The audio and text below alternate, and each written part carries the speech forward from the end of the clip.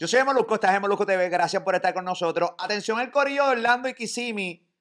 Vamos a estar el 3 de diciembre en el Osceola Performing Arts Center con el juego del cabrón, que es la parodia del juego del calamar. La boricuarizamos, la pusimos bien boricua. Un elenco cabroncísimo, está en pantalla el elenco, así que no se lo pueden perder. Carlos Vega, Naime Calzada, Alejandro Gil, Danilo Buchan, Ali Warrington, Robert Fantacuca, Chumín, Lucén, Jason Calderón, Norwin Fragoso, quien te habla, el Molusco. El tío también es parte de este show, así que ya tú sabes, no te lo puedes perder. Va a ser el 3 de diciembre en el Anway, bueno, ojalá. En el Anway. Para que como estoy diciendo lo del show de Raúl Alejandro en el Anway Center en radio, estoy pegado con esa mierda todo el tiempo, ya tú sabes, me quedo con esa vuelta full. Va a ser en el Osceola Performing Arts Center. Obviamente siempre uno soñando llegar al Anway en algún momento. Así que no te lo pueden perder. Boletos a la venta en delavegaevents.com, delavegaevents.com. Ya tú sabes, vamos a estar ahí el corrido de Orlando, Kissimmee y Tampa. También puede bajar para allá, para el Osceola, para que se rían con la comedia El Juego del Cabrón. Ok, tengo un episodio hoy a otro nivel, un podcast increíble con un tipo que es el cantante de una de las bandas más duras de PR y también de Latinoamérica, porque ellos también han viajado muchísimo. Van a estar mañana viernes o hoy viernes, o estuvieron ya, porque como esto está en YouTube, tú puedes verte en cualquier momento, en el Coca-Cola Music Halls. Van a estar presentando sus 25 años de trayectoria. Es un concierto que yo no me lo quiero perder, que voy a estar en primera fucking fila. Y es una banda con mucha trayectoria, una banda que estuvo hasta en el Coliseo de Puerto Rico, cabrones, porque antes de que ustedes fueran al Coliseo a ver reggaetoneros, estos panas en el 2006 estuvieron en el fucking Choli, caballo. Hicieron 3 fucking funciones. Ellos son la fucking Secta All Star. Yo. Gustavo Laureano, ¿qué es la que hay, caballo? Papi, contento de estar aquí contigo por fin en la silla amarilla. En la silla amarilla. Estamos contentos y siempre dándote las gracias por tu apoyo, porque tú eres de los que estaba allí siempre. Me acuerdo siempre ver el Molusco ahí, en Logans, en Channons, en todos lados. Hasta Rincón llegué a ir a verlo. Un día fui a Rincón hace muchos años atrás, cuando era joven, que podía montarme un carro y a lo loco por ahí, porque era soltero, nomás me decía dónde puñeta tenía que ir, ni nada por el estilo. Era joven. Good times. Papi, y de repente me era que la Secta va a estar en tal lado, en Rincón. Por ejemplo, hay un negocio todavía bien cabrón en Rincón. ¿Cómo se llama este? Tambú. Tambú. Oh, qué rico. Tambú. Me encanta todavía. Si esas maderas de Tambú hablaran. Saludos al corillo de Tambú, Rincón PR. Que callen. Mire, cuando usted venga, los que están fuera de PR, cuando vengan a Puerto Rico, Tambú es el lugar. Esas son mi familia, mi gente. Yo los quiero un montón allá abajo en Rincón. Tiene un cuartito arriba, unos cuartitos arriba. Olvídate, beside the point. Esa está brutal allí. Así que vayan. La Secta, ¿cómo arrancó la Secta? All Star, un resumen, así como. Voy a tratar. ¿Cómo arranca esta vuelta de esta banda? Un resumen rapidito, pues. Yo me encuentro a Mark, el bajista. Mark y Patrick, nos encontramos en Orlando de causalidad, como decimos, ¿verdad? Porque no es una casualidad. Yo llegué en el mismo vuelo que estaba su mamá y ya nos conocíamos así por encimita de acá de Puerto Rico, de los 80, de las bandas y de lo que estábamos haciendo los dos. Anyway, me lo encontré allí. Desde ese día empezamos a janguear juntos y empezamos a maquinar en la cabeza que queríamos hacer una banda de rock. No era necesariamente en español o en inglés, sino de lo que fuera, de las dos cosas. Anyway, allí estudiamos 1 año y medio en Full Sail, que ahora es un colegio, una universidad muy famosa para todos los técnicos y todo esto. Pero en ese tiempo estaban empezando y nos fuimos allí y estudiamos juntos. ¿A estudiar qué? Música. Estudiar producción musical, videos. Allá te daban como que un round completo. Okay. Estamos hablando de los 90, pero no del 91, probablemente de 92. Wow. Qué sé yo, sí, un buen rato. Anyway, de allí nos fuimos a Miami. Muchos detalles ahí dentro. Nos fuimos a trabajar con un artista que se llamaba Stevie B. A lo mejor te acuerdas de él. No, duro. O sea, Because I love you. Because I Ese love mismo. You. So, allá terminamos nosotros en la casa de él trabajando en el estudio. De ahí empezamos a maquinar. Entonces empezamos ahí a conocer. Poco a poco conocimos los otros integrantes del grupo. a John, el baterista, y en ese momento era... ¿Todos son estadounidenses o todos son No, boricuas? no. Nosotros somos, el único estadounidense es John, el baterista. Así pues, John, o sea, Sí, no hay John. nadie en John PR Lengle. que se llame John, cabrón. Sí, o John sea, Lengle. No, y él es original Floridian. Tú sabes de que Florida. ya en Miami tú no conoces a nadie en realidad que son de allí. Okay, Pues él es original de allí. Y ahí conocimos, tú sabes, empezamos a trabajar y nos enfocamos en hacer buena música, pero estuvimos en el closet, no en el closet, en el warehouse, que era lo que teníamos nosotros. Okay. Un warehouse. Practicando todo el tiempo, Practicando ensayando. por 3 años. ¿Se escuchaban 4. bien o se escuchaban bien o empezaron bien mierda? Empezamos bien mierda, porque tú sabes que esto toma Toma tiempo, toma claro. tiempo engranar. Pero empezamos bien mierda, pero a la misma vez había algo de magia. Tú sabes, Ok. cuando tú dices, hay algo, aquí hay algo. Y por ahí empezamos y fuimos creando un estilo, creando canciones, hasta que en realidad pues nos empezamos a me encontré un pana que siempre lo menciona, Nicky Parra, a lo mejor lo conoce, el de los dreads. Nicky Parra. Pues Tuvo sus dreads hasta los otros días. Nicky me presenta a Draco, que ellos estaban viajando. A Robbie Rosa. A Robbie Rosa. Es Bestia. la primera, ¿sabes? Me dice, me lo encuentro en Miami, y yo le digo, oye, tú me tienes que ayudar. Y yo sabía que él trabajaba con Angelo.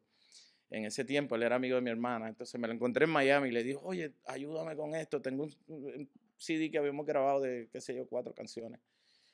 Y él me dice, pues ven mañana al hotel y allí, pues, para que conozcas al que anda conmigo. Y así, ¿con quién tú andas? Y me dice, con Robbie Rosa. Y no era Draco todavía, era Robbie Rosa. Okay.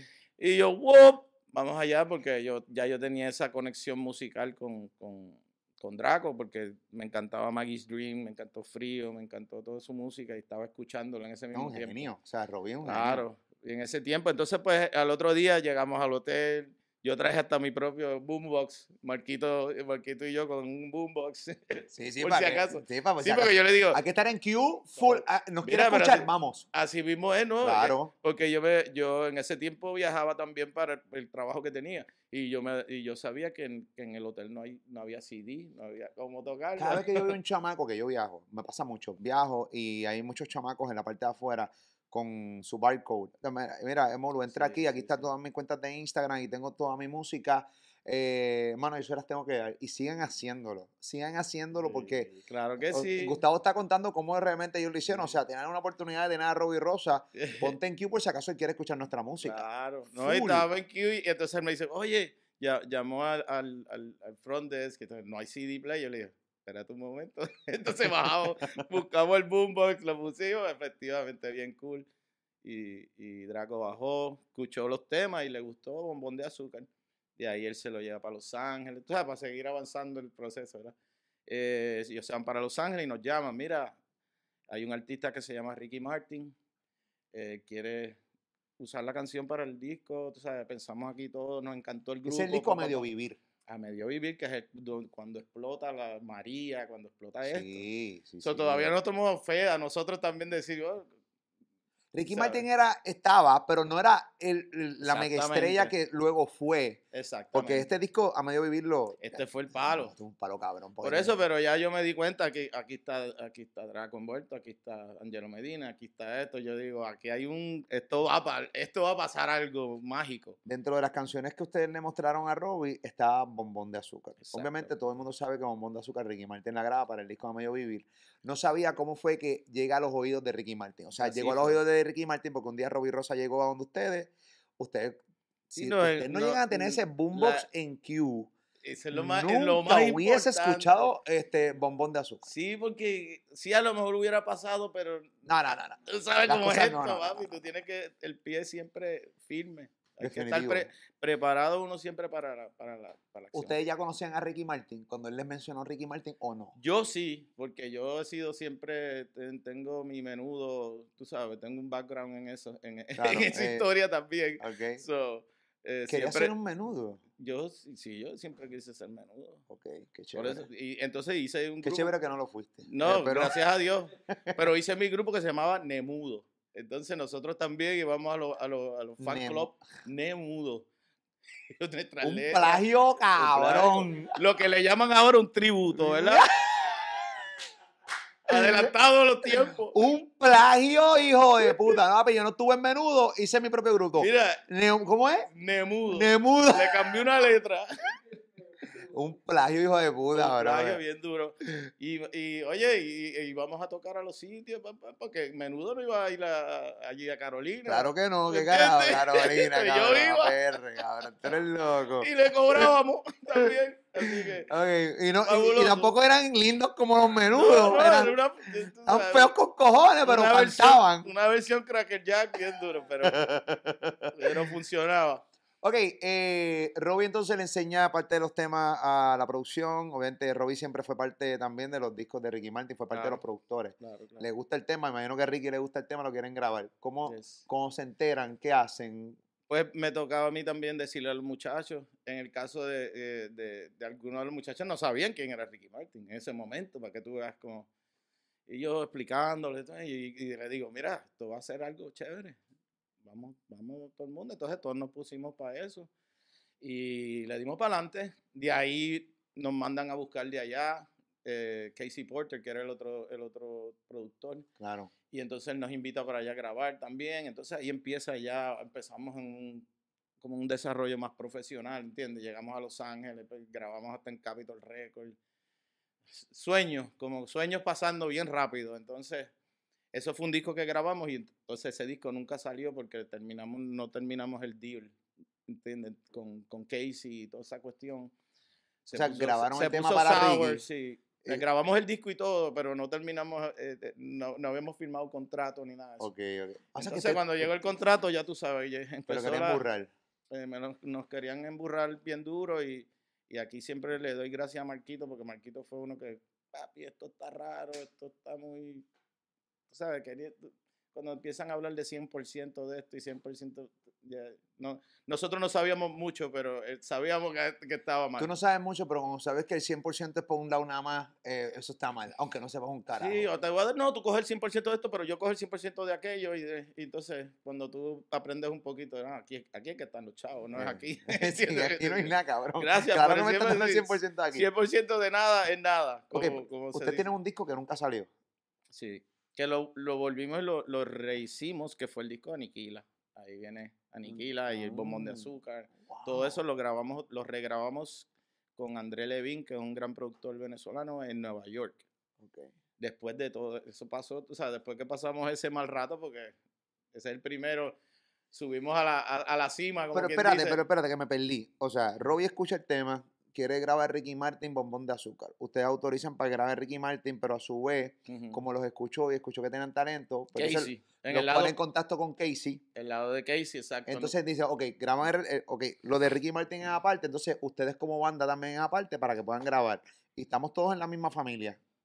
Pero no les gusta entonces el contrato y para el carajo. Sí, no, y debo decir que no tiene que ver nada con Draco, ni con Ángel, ni nada. Era Casey, Casey, tú sabes, hicimos otra, ¿cómo dice? Otro brazo.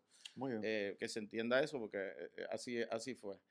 Pero de ahí eso mismo nos llevó a otras cosas que después otro gran nombre en el rock en español, que es el señor Jorge Álvarez, que ya él murió hace un tiempo, pero el primer sello argentino que empezó a grabar rock en español, pues ese fue el señor Jorge Álvarez. Jorge Álvarez nos vuelve y nos descubre, ¿no?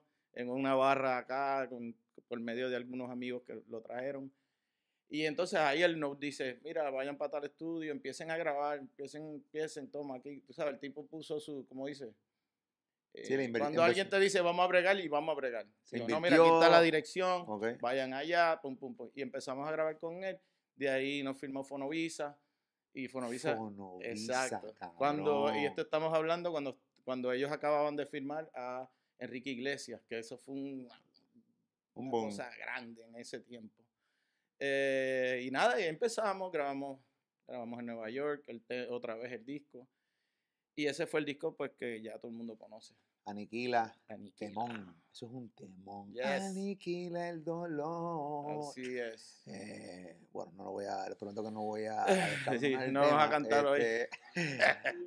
No quiero aniquilar el tema. Aniquílalo. Ahí está Aniquila. ¿Cuál más está ahí?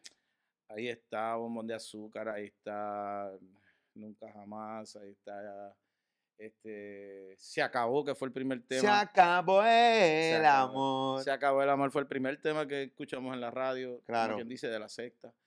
Un montón de temas, buenísimos, Caído, un montón de temas que de verdad nos levantaron como grupo acá en Puerto Rico, todo el mundo. ¿Ustedes estaban haciendo una banda para sonar en Puerto Rico o sonar a nivel de Estados Unidos? Me dijiste al principio que era lo que cayera. Pero al Claro. tener tanta influencia estadounidense también dentro de la misma banda, con Ujú. John, pero era donde realmente el público cachara la música. Bueno, sí, pero eso mismo, estábamos haciendo el primer CD que hicimos se llamaba Two Tangle Tongues. Ese fue el que le llevamos allá a Nicky y a Robbie en ese momento. Era un CDcito que habíamos hecho y se llamaba Dos Lenguas Enredadas, porque era eso mismo, era en inglés y español.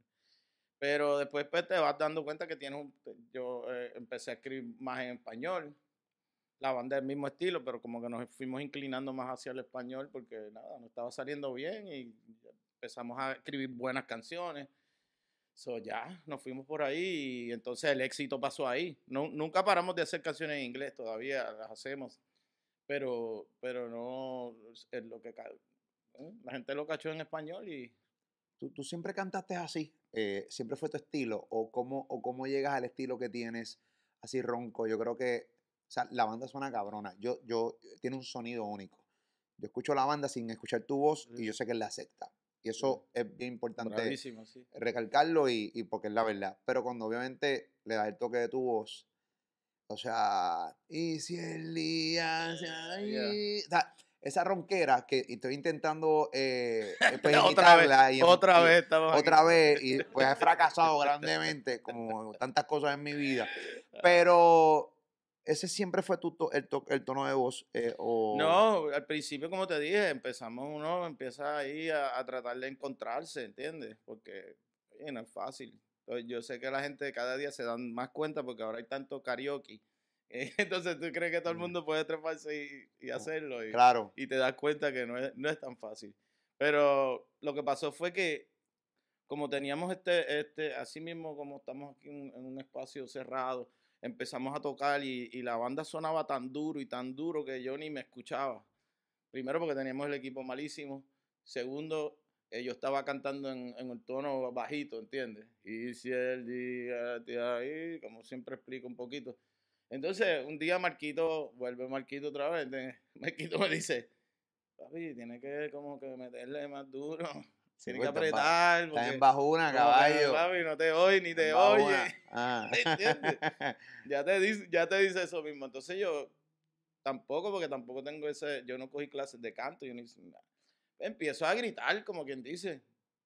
Pero como yo ¿Tú tengo, nunca has cogido clase de canto? nunca, nunca, nunca, nunca ni me atrevo a O ir. sea, Gustavo de la Secta nunca tomó clases No, de no, canto. no, nunca. Y si voy a una clase de canto, el maestro va a estar ofendido, porque de la manera que yo canto, eso mismo, yo canto más como que con la garganta. Y se supone que tú cantes con el diafragma. Sí. No sé ni explicarlo, ¿entiendes lo que te digo? Me lo han dicho 20 veces también. Molu, Sí, habla con él, porque como yo no, soy sí, locutor, tiene que ver habla con con el esto. diafragma. Y yo, ¿Qué cabrón, ¿y qué carajo es el es eso? diafragma? No sé qué carajo es eso. Vamos a empezar explicándome qué carajo es el diafragma. Sí, cabrón. Diafragma suena, qué sé yo, que tengo una enfermedad terminal, cabrón, una mierda Así así. No, mismo. pero el diafragma es esto aquí. Sí, Para hay no usar mucho la forma. Y garganta y no ponerte deberíamos ronco. de aprenderlo también, pero pues no ha sido el caso en este caso. Ok. Pero así mismo empecé y entonces empecé esa intensidad. Y entonces pues ahí es donde viene ese estilo de que estábamos haciendo como unas baladas, pero bien, bien cojonudas, tú sabes, como que bien pesadas. Y yo gritando, porque eso es en realidad lo que yo hago, es como que un grito, pero pues claro, fui aprendiendo cómo controlar ese mismo grito, pero que se escuche en organización, tú sabes, y obviamente en tono. El Y éxito, de ahí viene. no, no, y el éxito fue llegando grandemente. El disco Aniquila, graban canciones en inglés. Aquí pegó la canción Music, que le hicieron en Ajá. inglés. Recuerdo como si fuera ayer, que fueron, o sea, cuando el éxito empezó a llegar a grandes escalas, ustedes fueron Ujú. imagen de una cerveza muy famosa en aquel momento en Puerto Rico, que De de ahí, varias, de de varias. varias, pero ese específicamente de Music Sí, sí, sí, fue fue un una, palo, fue una promoción gigante en Puerto Rico. claro. Hicimos 2 coliseos Roberto Clemente con ese, con Music. con Music, o sea, todos dos. Hicimos un 360, 2 noches, que eso fue bien fuerte también. Hicieron 3 cholis. Y no, hemos hecho 3 cholis en diferentes ocasiones. Porque exacto. una vez hicieron una función. Sí, la primera que hicimos Pero, cuando estaba nuevo el coliseo. No, en aquel momento de choli simplemente El era coliseo. jodón llenarlo. No es ahora que aquí cualquier viene ahora. No, Sí. da a aclarar, hermano, porque es injusto. No cualquiera puede llenar el choli. No. Pero ahora mismo es más fácil llenarlo para ciertos artistas claro, porque la música está en otro lado ahora mismo. Sí, sí. No, la música urbana pues es un monstruo gigante, que es un tema, o sea, es un monstruo gigante, por eso te digo que, pero todavía a nosotros el artista compositor, el artista de los grupos, como quiera, se nos hace 20 veces más difícil llenar un venue, tú sabes, eso es, lo veo todo el tiempo, voy al coliseo y digo, pero porque esto no está lleno. Y entonces el otro que tú no, que está llenísimo. Eso tiene que ver con otras cosas, pero... Cuando ustedes pegaron muchísimo, Sí, o sea, sí, pegado, o sea, agenda llena, imposible. Hicieron Choli, Roberto Clemente, imagen de marca. Llegó un momento en que todo eso, porque también les llegó joven, todos eran jóvenes. Sí, sí. ¿Se les subió a la cabeza o siempre pudieron manejar bien todo? Yo creo que nunca se nos subió a la cabeza, pero sí se siente uno a veces raro en diferentes maneras, ¿entiendes? Como que porque nosotros, por esa misma sencilla razón que somos gente bien sencilla y nos gusta lo que hacemos, pero a veces en el negocio pues te ves raro porque tocaste el Coliseo hoy y mañana vas a tocar en las fiestas patronales de Juana Díaz. ¿Tú me entiendes? Ok. O la gente lo ve raro. Para nosotros no es raro porque nosotros hacemos esto para tocar. Ese es nuestro Trabajo. fucking blood. Sí, nuestra religión, tú sabes, como quien dice. We're like freaking... Nosotros hacemos esto para tocar. Yo primero nos vamos a curar. Como ahora mismo tenemos una música nueva, una canción nueva. Y ese feeling que yo tengo cuando yo la escucho, ese es el primer éxito. ¿Entiendes lo que te digo? Tú te sientas que tú dices, este podcast quedó cabrón. Ya lo que tú hagas dinero o no hagas dinero, la gente le gustó, la gente no le gustó, o la gente no lo escuchó, que es lo más que pasa, no es que no le guste, o a lo mejor no le llegó. Pero esa es la otra cosa. Para nosotros siempre ha sido ese flow. Pero a veces cuando estabas allá arriba, pues eso mismo, y tú sabes cómo es la fama. Mientras tú estás en el televisor, como quien dice, ahora en el teléfono, la fama viene. Yo he visto tanta gente caer, en el sentido caer porque se lo buscó o caer porque realmente es parte del ciclo de la vida. Claro. Porque esto es cíclico. O sea, yo estoy aquí hoy, mañana no voy a estar, mañana va a estar otro. Claro, Y así claro. sucesivamente. Hay que entender eso. No, y hay que entenderlo. Como quiera, es bien duro asimilarlo. Porque yo te lo puedo decir ahora mismo, pero cuando me toque seguramente va a ser duro asimilarlo. Sí, Pero es sí, parte sí. del proceso y tengo que entenderlo. Claro, ya yo lo tengo aquí. Seguramente se me hace menos duro que a otras personas que piensan que son inmortales. Y eso está bien, cabrón. Exacto, eso no es real. Pero tú, como nos ha pasado a ti, como a nosotros, nos ha pasado, es que cuando tú llegas a calar duro ya más en el corazón de la gente, pero más como que tú te conviertas en un pedazo de la cultura puertorriqueña, que yo creo que es el más grande éxito que hemos tenido. Que nosotros, como mencionando otros artistas, tú sabes, Nita o el mismo Límite 21, no paramos, ¿entiendes? Ustedes Gracias a nunca Dios. han parado de tocar. Nosotros nunca hemos parado, yo no he sentido esa situación que a veces como que, ya, yo estaba allá arriba y ahora estoy O sea, aquí. ustedes nunca han No, sentido un desplazo de nada. bueno, tú sientes, oye, tenemos que trabajar. ¿Tú me entiendes lo que te digo? Papi, vamos a trabajar para que las cosas, tú sabes, como tú dices, estamos cobrando tanto, vamos a cobrar más, vamos a mantenernos. Pero siempre hemos tenido un level ground, ¿entiendes? Ya estemos aquí, estemos acá. Y como te digo, siempre hemos sido de esa manera, porque a mí me gusta tocarle al pueblo, yo voy a tocar aquí. Para mí no es un problema que si voy a Colombia, si estuve en España, que si vine... Eso no tiene que ver con que el verdadero corazón de la vaina de nosotros está en nuestro país. Y no hay mejor país para uno estar pegado que en Puerto Rico, en realidad. Cuando el género de reggaetón empezó a desplazar el rock en español, yo lo viví. Uh-huh. Yo trabajo en una emisora de rock, por eso que a veces hay gente que dice, Claro. el rockero ahora hablando de música urbana. Sonocolor era, ¿verdad? En ¿Te acuerdas de Sonocolor en el 1997, pero cuando yo trabajé en Sonocolor en el 97 ya era top 40 y tocaba de todo.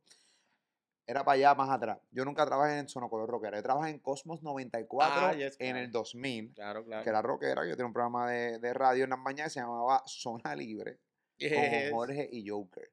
Mi nombre es Jorge, entonces yo siempre me llamé Molusco fuera del aire, pero nunca usaba Molusco para radio. Sí.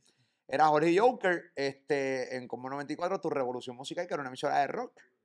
Tu Revolución Musical, Cosmos 94, Jorge y Joker, Zona Libre. Yes. Un nombre de mierda, por cierto, de programa. O sea, era un nombre de mierda. El programa duró 9 meses lo cancelaron. Pero yo estuve allí y luego, obviamente, voy para la Mega, la emisora que estoy hoy, pero por las noches, y que era música americana, y veo como poco a poco el reggaetón empieza a coger fuerza y el rock empieza grandemente. O sea, cuando la emisora rockera de PR la habían cancelado, tiene que cambiar, sí. Yo dije, wow, espérate, aquí hay algo. Y empezó las emisoras de música urbana empezaron a coger fuerza.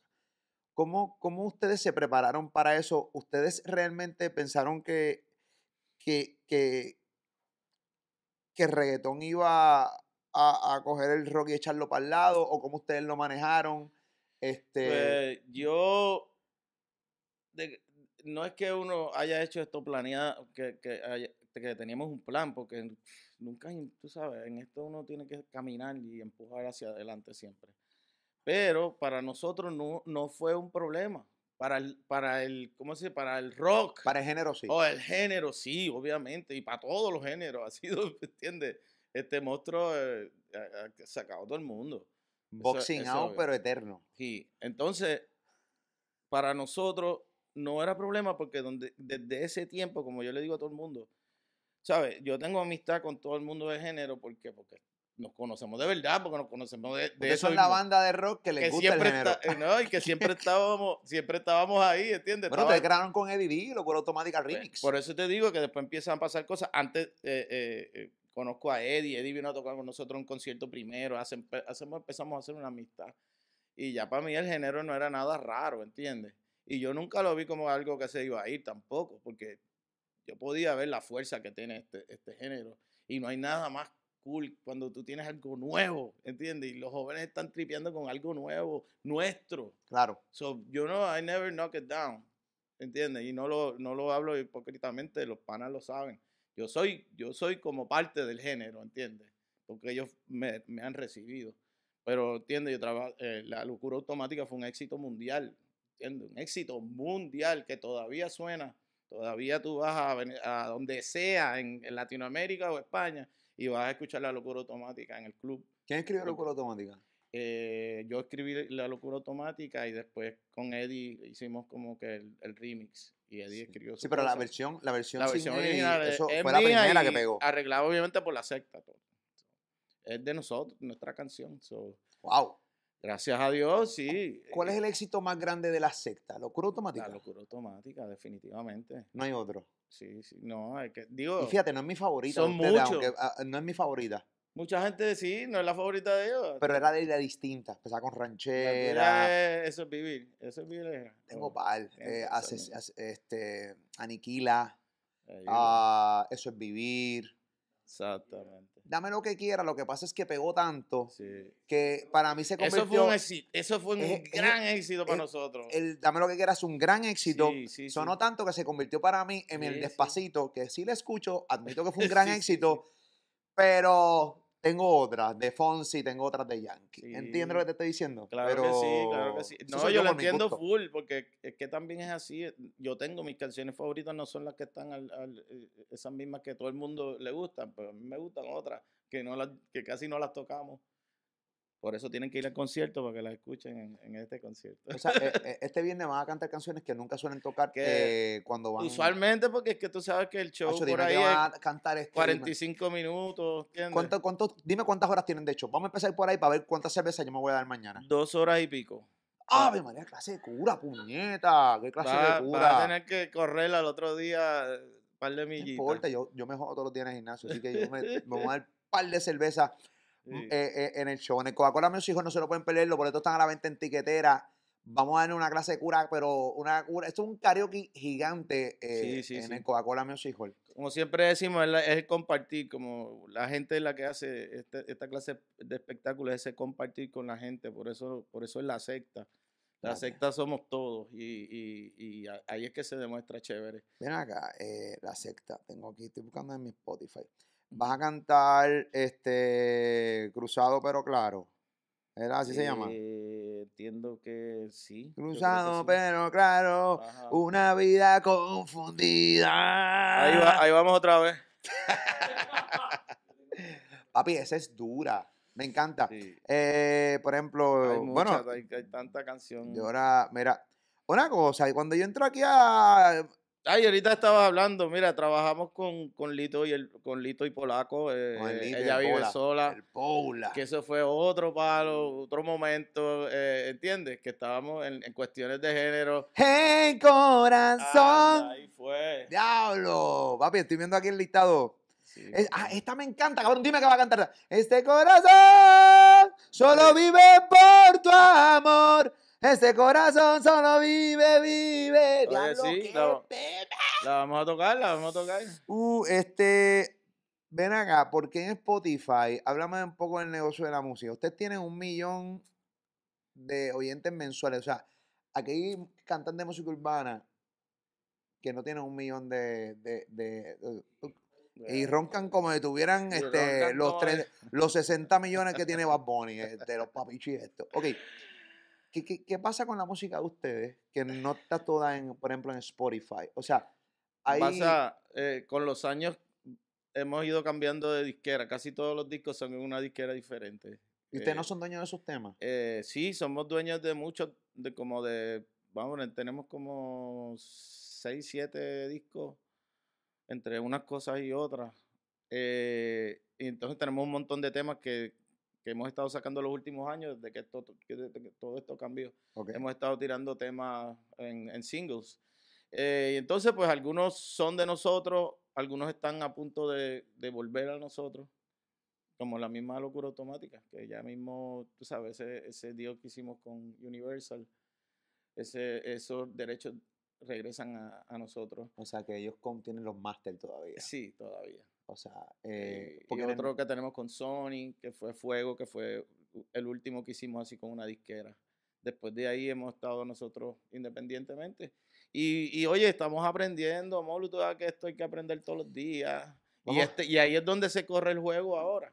Definitivo. En Spotify. En Spotify. Obviamente ustedes no sabían cuando firmaron los contratos con Universal, cuando firmaron el contrato con Sony. Nadie sabía cómo iba a cambiar. Incluso, no sé si has visto, el documental o la serie, no un documental, la serie de Spotify en Netflix. No, pero tienes una asignación. Después que Sí, salgas del concierto, vas a ir y vas a ver la historia de cómo se creó Spotify. Bueno, cada capítulo trata de cómo cada una de las mentes que tuvieron detrás de eso, pues ellos entienden que fue creado Spotify. Pero se ve claramente la transición del disco, o sea, del CD a lo digital. Pero claramente, cómo esas generaciones odiaban toda esta pendejada y toda esta, que la música vivía presa, se ve claramente. Entonces, vemos claramente con bandas como La Secta, que ustedes firman contrato con Universal y Sony, que los masters son de ellos. Obviamente usted firma un negocio que usted no tiene ni idea del dinero absurdo que hay en los máster. Sí, no, teníamos una idea, tú sabes, pero en ese tiempo, pues eso es lo que teníamos que hacer, ¿entiendes? A veces Claro. hay cosas que ahora pues tenemos alas, como quien dice, tenemos alas para volar, pero todo el mundo sabe cómo hacer las cosas o creen que saben, ¿entiendes? Pero en ese tiempo era estar con una disquera y que te dieran un buen apoyo, ¿entiendes? Todas esas cosas las sabíamos. Yo sabía que los máster van a ser de ellos por un tiempo. Y tú sabes, y también sé que tú puedes vender la mitad de tu máster, o el 15%, o 2%, lo que tú quieras. Todo esto es un negocio. Pero, pues, todo llega a su tiempo y todo el tiempo de Dios es perfecto. Ahora es que uno tiene más que sabiduría de esta de que estamos hablando, sabiduría como espiritual, que tú entiendes que no todo es dinero. Es un cliché, ¿verdad? Decirlo. Dinero Claro. es importantísimo, pero no todo es dinero, ¿entiendes? Porque el dinero puede llegar después, el dinero puede llegar suavemente, o el dinero puede llegar de cantazo, que es el más difícil, porque a veces ahí tú no sabes qué hacer con eso. ¿Ustedes llegaron Pero a ser millonarios? no, Nunca. hemos hecho muchos millones, pero así que digamos somos nosotros personalmente, no. Pero siempre hemos estado bien. Desde el principio del podcast, y te creo lo que dices ahora, porque posiblemente hay gente que puede decir, esto es clichoso porque pues justificándose. No. Desde el No, principio de tu podcast estás diciendo que la idea de ustedes siempre era tocar y después pensaban en el negocio. claro. Lo dice, porque desde que estaban ustedes en el almacén tocando, descubriéndose, dice, no, nosotros lo que queremos es tocar. O sea, queríamos encontrar nuestro sonido y después bregamos con el negocio, Después con la bregamos vuelta. con el negocio porque desde el principio siempre ha sido difícil. Más antes tú sabes, esto no era contéstame ahora era una llamadita, te llamo en 2 semanas. Y 2 semanas eran un vacío, tú soñando o llorando de lo que papi, esto se jodió aquí, ¿entiendes? O papi, ahora qué es la cosa y el tipo ni te llamó. ¿Entiendes lo que te digo? Exacto. Era mucho de eso, Una brother. pichadera cabrona. Por eso te digo que cuando ya nosotros entramos en Aniquila y llegamos a Puerto Rico y vimos, porque el éxito, eso mismo, sí me firmó una disquera, pero so what? ¿Qué carajo pasa?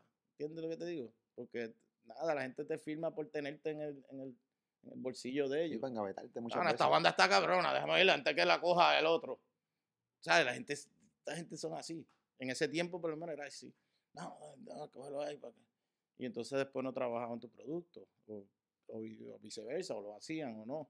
Pero eso es lo que digo. El primer éxito es que a ti te guste lo que tú haces. Que tú vivas fucking feliz con lo que hagas. Como ahora mismo yo me siento una persona feliz.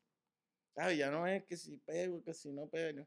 Ya, porque gracias No a te Dios ya, importa, no les ya eso importa pegar. sí nos importa, Pero pero que no, no, no, no es un issue. no es un hecho porque ya tenemos un vehículo corriendo, ¿entiendes lo que te digo? No, ustedes que tienen una No, trayectoria no, y de 25 años o quizás hasta y, más. y estamos bien. Eso es lo que te digo, que cuando te encuentras ese lugar en donde tú dices, papi, yo estoy bien. Eso mismo te digo, porque estoy yo agitado, sí. ¿Entiendes lo que te digo? Si yo puedo ser chavo, tú sabes, como dices, tú un día no tienes dinero, pero tú dices, yo sé hacer dinero. O yo sé lo que tengo que hacer para hacer dinero. Eso mismo me dijo, vamos, papi, vamos a apretar porque queremos pegarle esta canción, queremos hacer esto. Y ya, pues apretar, tú sabes lo que es. Vamos para la calle, vamos a hacer esto, vamos a tratar de hacer buenos negocios para que las cosas te salgan bien a largo plazo. No negocios desesperados. Y eso es igual en todo, Sí. cualquier cosa que estés haciendo. Ven acá, Gustavo, cuando te fuiste como solista, ¿llenaste tus expectativas? ¿Pensaste que te podía ir mejor? ¿Cómo fue ese proyecto? ¿O simplemente lo hiciste por curarte? Pues eso fue por todas las anteriores. En ese momento pues tuve un ofrecimiento bueno para hacer mi disco que yo quería hacer. Todavía lo hago, todavía yo estoy tocando por ahí, hago mis cosas solo, sigo grabando, sigo haciendo cosas para otros artistas, estoy haciendo un montón de featuring que ya mismo saldrán por ahí, con chamacos nuevos, con gente, con escritores, con muchas cosas interesantes que estoy haciendo ahora mismo. Y eso es parte de yo como solista, es lo que hago, ¿entiendes? Ese primer disco, no me arrepiento porque es una joya para mí musical y para mucha gente. It was a hit en ese momento. So fue bueno, pero en ese momento yo no tenía la madurez como para poder hacer las cosas como las hago ahora, que te das cuenta que en realidad hay tiempo para todo. Claro. Entonces, pues, ahora puedo bregar con eso bien. En ese momento me pesaba. Y que si los muchachos, que si aquello, que si esto. ¿La banda se Yo llegó a molestar contigo cuando grabaste ese disco como solista? Ahora que pasó tanto tiempo después. no estábamos peleados ni nada de eso, pero sí, yo sé que a veces, tú sabes, uno hace una cosa fuera del corillo y causa un poquito tú sabes, ¿cómo se Molestia, sí, estruja una sí, sí. molestia. Pero como siempre digo, nosotros tenemos tanto respeto entre nosotros Eso mismo, a veces tú tienes que hacer algo, lo tienes que hacer y you gotta go, o como decimos, nosotros a veces uno no puede venir a tocar y ya esas cosas pues uno no puede enfogonarse. Antes uno estaba tenso con todas esas cosas, tratamos que todo el mundo pueda vivir su vida y llegar hasta este punto que hemos llegado juntos. ¿Entiendes? Es increíblemente, un logro gigante. Hay un artista estadounidense, no sé si es estadounidense, pero americano, o sea, que canta en inglés, es lo que quise decir, que tiene una similitud contigo increíble. No sé cuál es el nombre, lo escuché una vez hace varios años, y ahora se parece mucho a Gustavo de la Secta. Luego entonces veo que DJ Nelson hace como una canción contigo en inglés Sí. que llegó a sonar y me encanta. Them Frog, donde estaba el grupo de ellos, Them Frog. Sí, cuando él se fue a hacer música electrónica, ¿te acuerdas? La música como dance, que se salió de reggaetón un rato. Lo pueden buscar por ahí. Ese tema está bien cabrón, mano. Si no han buscado ese tema de Gustavo con Nelson, ese tema, ¿cómo se llama el tema? Eso suena cabrón. I think it's Go My Way, pero no me acuerdo exactamente. Go My Way. Está bien nítido, bien nítido. Y muchas cosas, yo tengo muchas cosas por ahí. Si te ponen a buscar Gustavo Laureano, por ahí vas a encontrar muchas cosas. Tengo un tema con Dálmata que hicimos también, super cool. Eso que tienes tú, está un montón de temas que hay. Por eso te digo que es una cosa uno hacer las cosas y después que le llegue al oído a la gente. Claro. Entiendes que uno a veces no llegan a los medios correctos. Ahora estamos un poquito más organizados porque ahora tú sabes lo que te iba a decir de ahorita, eso mismo, cuando las cosas cambiaron, tú te acuerdas, había un momento que nadie sabía qué iba a pasar. Oh, que ellos dicen que esto, que aquello, cuando lo digital y los CDs y los discos y todo. Había un momento que nadie ni la industria sabía que para dónde íbamos. No, ¿sabes? era un... ¿Entiendes? Y todo eso, pues, parte de la historia de nosotros. Pero... ¿Qué tema de la Secta tú pensaste que no iba a pegar y realmente es un mega palo? Yo tengo uno. ¿Cuál es el tuyo? Bueno, la historia de la canción Eso es Vivir. Recuerdo que esa canción no estaba en el panorama de ponerla en parte de las canciones de promoción. Esa canción en Cosmos 94 en el año 2000. Claro. Un día yo la escuché y dije, esta canción está cabrona. Y el programador empezó a sonarla. Raymond Torres. Pues eso mismo, esa no. La canción de... No me imaginaba que... Eso es vivir. Esa canción y pegó. O sea, si esa canción no está en el rundown de ustedes, hay problema con un corillo de los fanáticos de la Secta. ¿Entiendes lo que te estoy diciendo? Claro que sí. Esa la tocamos todas las noches. Esa es parte eso está cabrón. De nuestro repertorio. Una canción que se ha convertido en que se va convirtiendo, eso mismo también, como Asesino.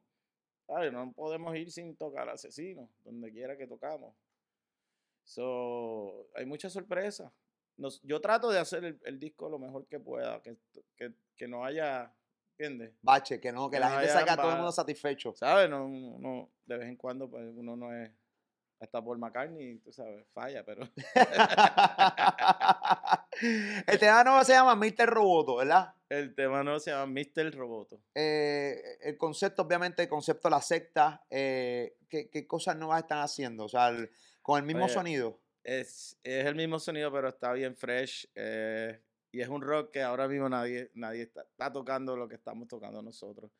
Y es una canción bien para los tiempos, ¿entiendes? Yo la escribí sobre el tiempo de la pandemia, cuando estábamos encerrados todo el mundo, y ya había un par de meses, y ya en ese momento yo dije, coño, quiero salir para el carajo, quiero irme a vacilar, que se joda la mascarilla, vamos a pasar un buen rato. De eso se trata la canción. En realidad no tiene que ver con Mr. Roboto de Styx, pero sí de eso, quiero bailar como Mr. Roboto.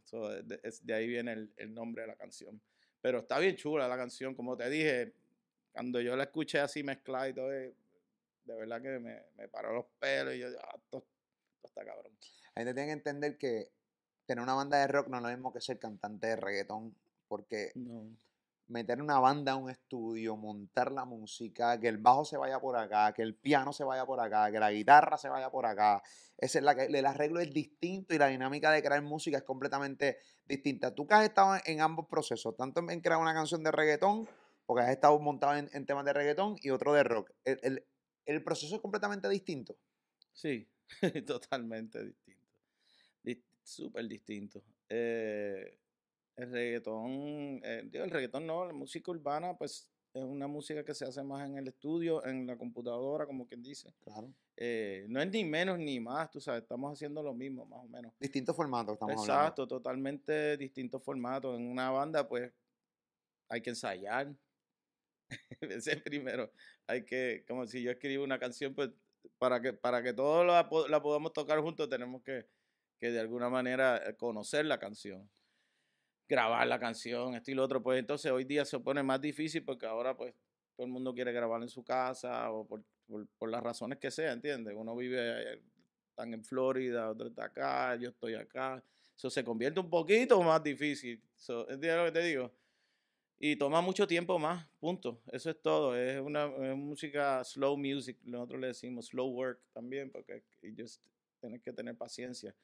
En el reggaetón, pues, mano, uno va y también es un buen feeling. A mí me gusta ese feeling. Claro. De ir a grabar y en un par de horas salimos, papi, con el producto en la mano, con baby. Eso es un buen feeling. A mí también me gusta. Yo quisiera encontrar la mitad entre los dos. Sí, que puñeta, que esta canción con la banda pueda Sí, salir igual de rápido que aquí, puñeta, por lo menos la mitad del tiempo. Sí, coño, que podamos hacerlo un poquito más rápido, sería maravilloso. Pero como lo hacíamos antes también, ¿entiendes? A veces el segundo disco de All Star nosotros lo hicimos en 2 semanas, que es para nosotros. All Star, ¿lo hicieron en 2 All Star semanas? En 2 semanas. Wow. Fuimos allá, grabamos y olvídate, papi, tenemos 2 semanas para hacerlo. ¿Y tú te acuerdas? Antes eran $30,000 el estudio para 2 semanas. Eran otros tiempos, punto. Definitivo. Yeah.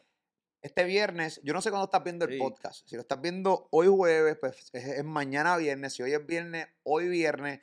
Coca-Cola Music Hall, son los 25 años de La Secta, la banda La Secta, aquí en PR. Los boletos están a la venta en tiquetera. Son más de 2 horas de show. Así que si te quieres dar la cura de la fucking vida, quieres cantar, quieres pasar a otro nivel, pues tienes que ir para el Coca-Cola. Estaba ahí checando ahorita el mapa, o sea que quedan algunos tickets todavía. Sí. Así que van a tener una casa llena mañana o esta noche en el Coca-Cola Music Hall. Si Dios permite, gracias a Dios. Gracias a Dios y emocionados. Estamos ready, papá. No, yo estoy más ready que tú. Yo estoy más ready que tú. ¿Tienes invitado o lo que sea o no? Bueno, el show lo va a abrir Jet. No sé si Jet, claro, sí, chamaco. El Jet que está rompiendo también por ahí. Y no, invitado. Tú vas a estar de invitado. Yo, pero de público. La madre que me llame. Los 3,500, lo que sea que hay allí, pues van a estar de invitados. Vamos a hacer un show que tú sabes. Tratamos de buscar un par de invitados, pero los que queríamos que eran parte de ¿cómo dice? De nuestra historia musical, pues no estaban en el país. Vamos, los más se quedaron con los feos. Duro. Esa es la que hay. Gustavo, gracias por este rato, brother. Rompan mañana, saludamos a los muchachos. Siempre fanáticos de La Secta y mañana vamos a celebrar full los 25 años de ustedes, ¿ok? Esa es la que hay. Tiquetera.com, Coca-Cola Music Hall, viernes, mañana es viernes ¿qué? ¿O hoy es viernes qué? Viernes ¿qué? 18. Viernes 18. Viernes 18 de noviembre. 8:30 de la noche, Coca-Cola Music Hall. Esa es la que hay. La Secta, 25 años, tiquetera.com. A ti gracias por estar con nosotros. Suscríbete a este canal de YouTube, se llama Molusco TV, comparte este contenido, comenta, sé parte de nosotros todo el tiempo, desde PR para el mundo. Gracias, Gustavo, papi, abrazo. Gracias a ti, hermano. Nos vemos. Regresamos, coro.